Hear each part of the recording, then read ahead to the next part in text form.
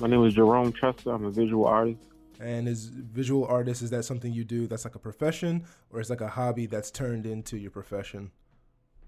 Oh no, this is definitely my profession. It's something I've been doing, my whole life. Okay. Where are you from? From Baltimore, Maryland, West Side to be exact. And what was growing up there like? It was pretty regular. I guess just like any other inner city, in America at that time. A lot of crime, violence. We also had our good times as well.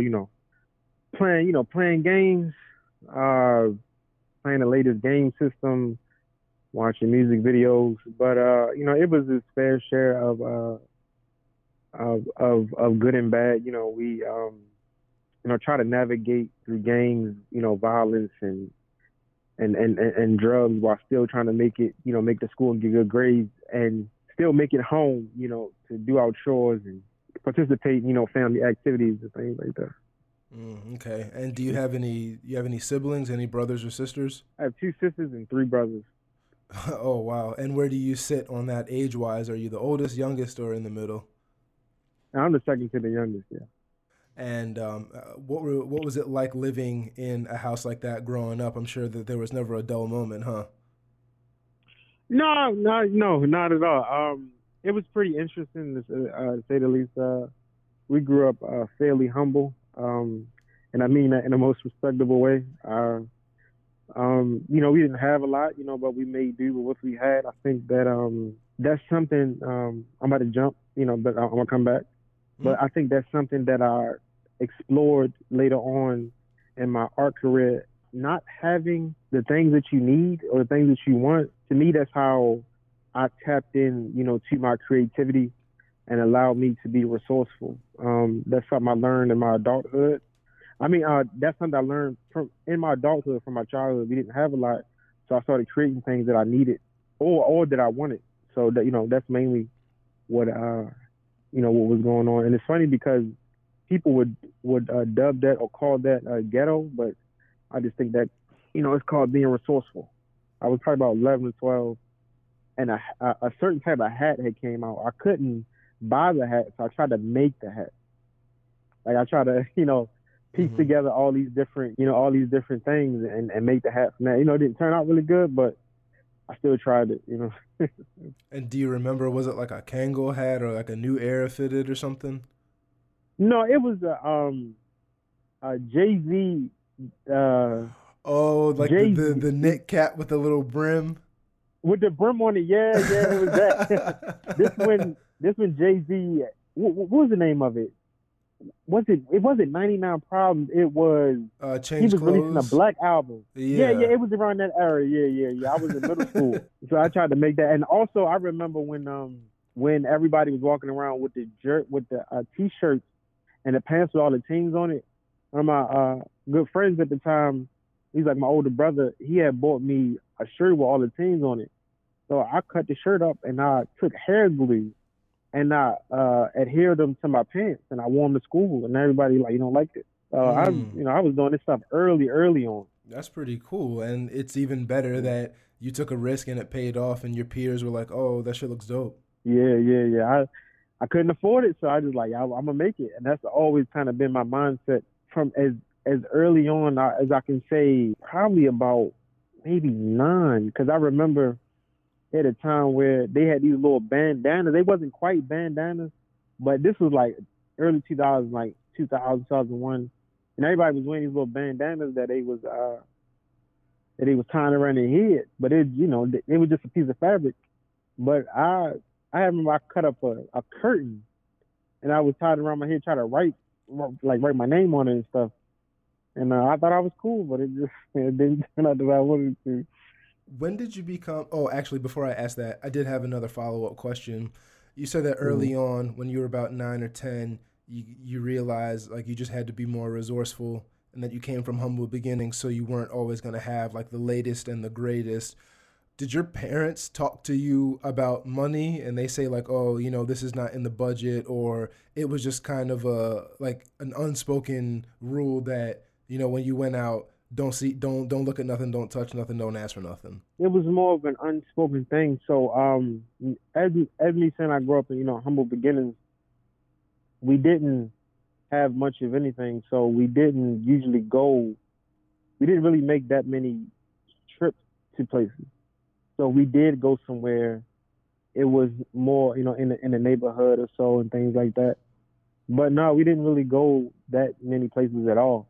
So it was kind of like an unspoken thing. It's like don't ask because it's like don't even put your mom in that position to where you want to ask her for something because most of the time she really didn't have it to give. But I mean, when she did have it, she was very fruitful. She gave to every and anybody that she could. Do you feel like over the years that's kind of subconsciously influenced you on how you approach money and how you budget stuff? Oh yeah, yeah. I'm the type of guy when I have it, I penny pinch, but I also give a lot. I give a lot, to any and everybody that when I can. When I come off of like 83 or whatever, I try to make sure like it's a you got the squeegee kids out there, and anytime I have money, I try to give it to them. Look out. No, it's just a good thing to do. It always made me feel good to give. Are you still living in West Baltimore now? No, not at this moment. I'm over east, but still west side. At heart to the day I die. Always got to represent. So let's talk about you getting older and starting on this journey of art. When you were in high school, is that when you kind of realized that you were more creative and more into art? Not necessarily high school, but high school is when I really started to tap into it. It's funny. It's funny as I sit here and think about it. I kind of pretty much, in some form of fashion, monetize my talent. But high school is when it really started to flow and open up, and started to where I started to get actually where I could actually put a name on where I was headed. I used to always just say, I'm an artist, but that's where I started creating my own T-shirts for people that can actually wear them around. Like that's when I really got into like wearable art. So I started my own T-shirt. I started wearing my own clothes, and I would get teased about it here and there, but for the most part, a lot of people liked it. I still have a lot of those T-shirts around. They're mainly on my Facebook page. And then what happened once you finished high school? Did you go to college or did you just get straight to work? Right after high school were those hazy years where I was just trying to figure it out. Didn't know if I wanted to go to school. Everybody told me go to school, but I wasn't really sure if that was something I really wanted to do or if I was going to be doing it for everybody else. So I kind of got right to work here and there. I had my daughter around 2021. I was taking care of her, and I was still trying to figure it out. 20, I'm gonna say about 22. I'm gonna say about 22 is when I really started to like, really take art seriously. Like, yeah, you can really, this can actually be a career. I always knew it could, but it wasn't trying to connect those two from where I am to where I was trying to be. I just couldn't find the right way to go about it. It's kind of like a movie called Elysium, where all the rich people. Yeah, the one with Matt Damon. Matt Damon. So Elysium would be the art world where I wanted to be, where they had this floating community in the sky with all these resources and things. But Earth is where I was. So just trying to find a way to get from here to there was always. I always know where I wanted to be, but just actually getting there was always the hard part. And it just having no direction, nobody to point you anywhere, all these artists around, and nobody to give a helping hand at all. So. And do you feel like things have changed over time from those hazy years when you were 20, 21, 22 up until now? Do you feel like the Baltimore arts community is a lot more collaborative and supportive than it was back then? I would like to say it is, but I really don't know because I stay to myself more now back than I did back then. I mean, when I first started to go to shows, and I was always like to always say, I was so green, I was so happy, and I was, just so inviting, and I wanted to collaborate with everybody, but everybody was pretty much standoffish, and I used to take it personal. But now I realize, everybody live in their own world. And as one of my favorite, artists, Maya Bailey says, it's kind of hard to take people from their world and get them to come to your world. They got to really like you. in order for them to do that. But for the most part, people aren't standoffish. They just live in their own world. With that, if somebody had approached you and asked you for advice or help about trying to work on their craft or just get into the arts community in Baltimore, would you be willing to help them, or have you had that opportunity yet? I'll always I help as many people as I possibly can. If anybody comes to me, asks me anything, I'm sharing all my secrets, just about everything.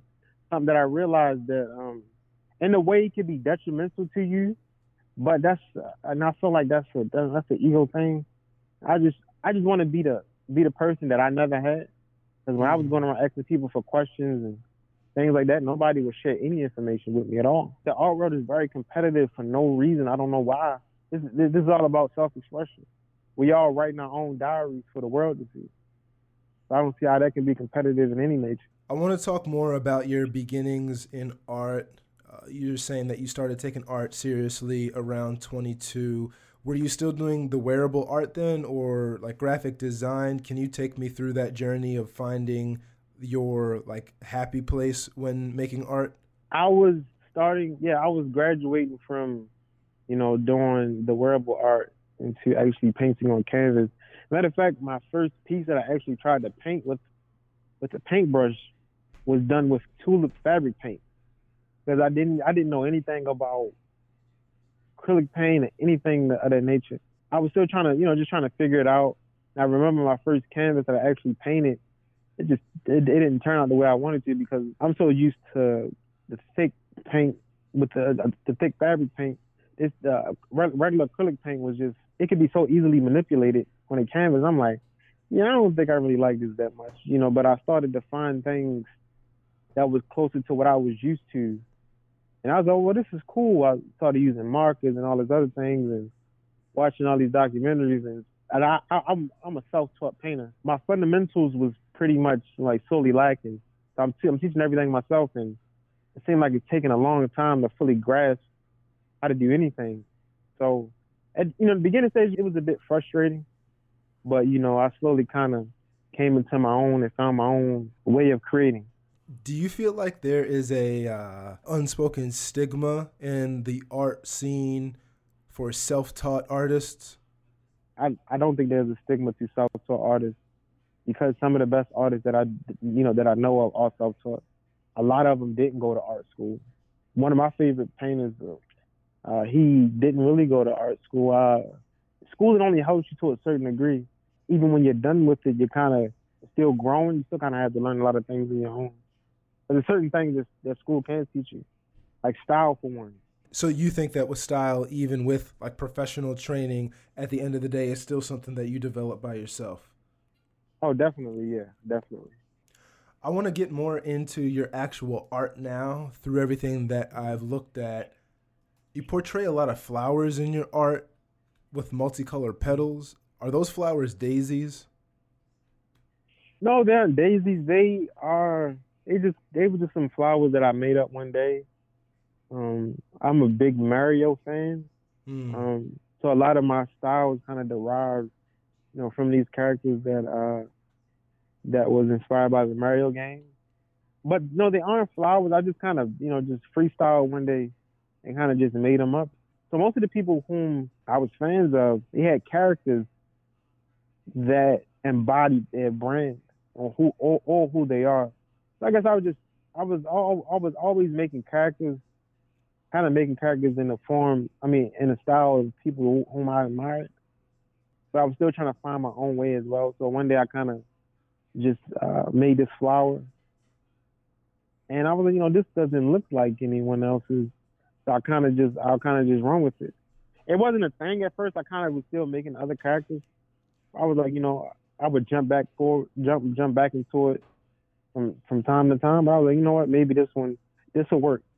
When I started delving more into graphic design, I was like, this is it. So I started digitizing the character and putting on more clothing and other things of that nature. I was like, okay, well, I paint this more. This is probably the most standout character or thing that people see me for.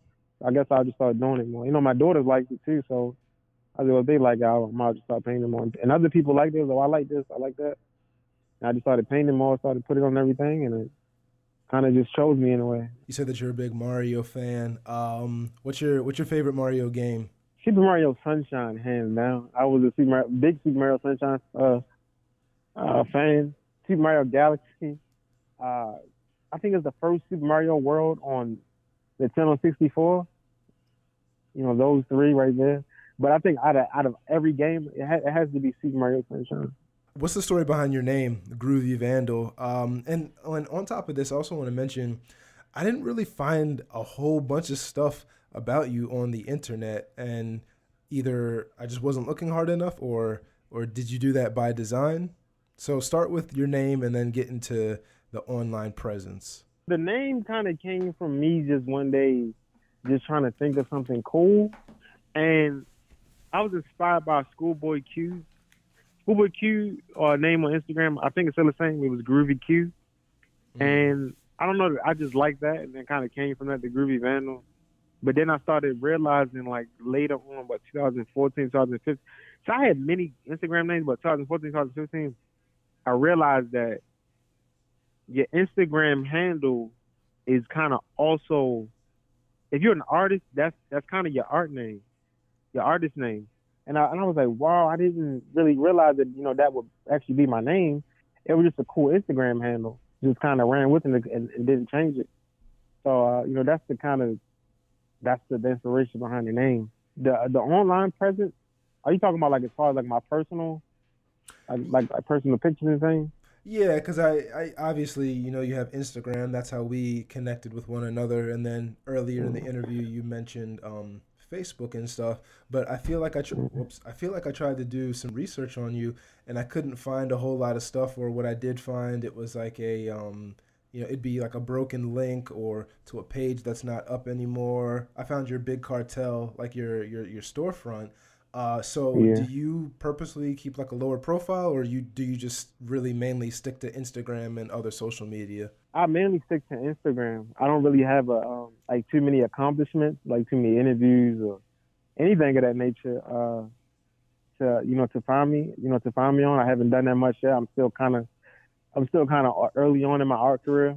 I haven't been doing it that long, but even so, I still try to keep everything mainly about the art. Like even at the beginning of this year, I deleted like mostly all of my pictures of my children and myself off of my Instagram page to kind of keep it about the art. I kind of get sidetracked just as much as everyone else with sharing a personal life. Mm-hmm. So I try to keep it because I literally have this platform just for that, and try not to get into too many other things. Even though from time to time I slip up and do anyway, but I try to keep it mainly about the art. Tell me a story about a piece that you've created that has personal value or importance. Yeah. So one of my favorite pieces, I have two favorite pieces. One of them is one on my Instagram page. I actually shared it again today. Very therapeutic for me. It was for a show in Harlem called it's called, I can't really remember the name, but it's like Be America, being a black man in America, or just being black in America today. And this is about 2017, 2016, 2017. And I did a show in Langston Hughes Brownstone in Harlem. Just off of that alone, I was very interested, and I felt like it was going to be a monumental thing to do. But it was much more when I got there. It was just all this black excellence and all these black people, coming together. It was a piece centered around mental health, black mental health. It was a picture of me smiling, but I had a cage over my head and my hand reaching out saying, help me. But I had a key around my arm saying, basically symbolizing that I can only set myself free from this torment. And I had people yelling things at me from the side, saying, you ain't no man, and all this other man look like this. Basically, the whole picture to symbolize that, everybody is fighting a battle that you don't know about. They could be smiling, but, deep down, people are going through things. So just be nice to people. Plain and simple, just be nice to people. I got a few more questions left. There is one that I wanted to ask you that I didn't send over yesterday. What's the process been like as a graphic artist, like digitizing your art, putting it up in a storefront, and then selling the art? Is it difficult, or do you feel like with technology, it's just easier than ever? I think now with technology, it's getting a little easier. The most difficult thing is about how to try to do it, how to do it efficient and with great quality. These are things like even with all the insane amount of information out there, there's still a lot of things that the internet just doesn't tell you. So I can go look up how to do this in Adobe all day long, but it's like until you actually do it, it's just some things the internet is not going to tell you. There's so many trial and error periods that you literally have to learn on your own. I think that's like the the most difficult part. But with all the different platforms to share your work on, things are getting pretty much easier. But at the same time, in a way, it's getting more difficult. Is so many platforms are just saturated, with so many different things. Like, how do you stand out? What's coming up next for you? Mm-hmm. What's going on next? I had a few shows that got canceled because of the COVID-19. But at the moment right now, I'm just, trying to create a stronger online presence, getting more merchandise made, trying to venture off into different things, and just trying to do these projects that are near and dear to me. The biggest thing I want to do right now, so I had this pillow that I made. I spray painted and I got it made into a big pillow. People liked it. So basically what I'm trying to do now, I also make my own pillows. I sell my own pillows, stuff my own pillows, sell them on my website. So I'm trying to make bigger pillows. I'm trying to find a way to get custom printed fabric and make bigger pillows to sell to people, because people really like the bigger ones. People like the pillows, but I think they just want them bigger. I've had a couple people ask me about how to get bigger ones, and I'm trying to figure it out right now. So that's like the leading thing on my mind right now. Just still trying to make art in a way that is therapeutic and not feel like it's rushed. Now I had to mind check myself and to check myself about there's been quite a while, creating, and I'm once again, unconsciously comparing myself to everybody. Like, man, all these people churning out all this work. I'm like that. Once again, you got to relax. It's not a race. Where can people go Where can people go if they want to learn more about you or buy some art or buy one of those pillows? My Instagram is the Groovy Vandal. You can go to my website. It's Alley Kid Art. It should be .com right now. I'm changing over. I just got the domain. So it should be alleykidart.com. Or you can go to my Facebook. It's simply Jerome Chester. That's kind of where I post, where I'm a little more personal than Instagram. And is there anything else you want to mention that we haven't already gone over? No. I just appreciate, that the world is going through right now. I seen this quote that's something I don't never want to forget. That in this time, it said, in this time, remember the same arts community that everybody is trying to dismiss and look down upon is the same community that helped save the world. These are the people that that help save everybody. When nobody can go outside, they look towards the art. That quote spoke volumes to me, and it let me know, what I'm doing, what all of us is doing isn't in vain.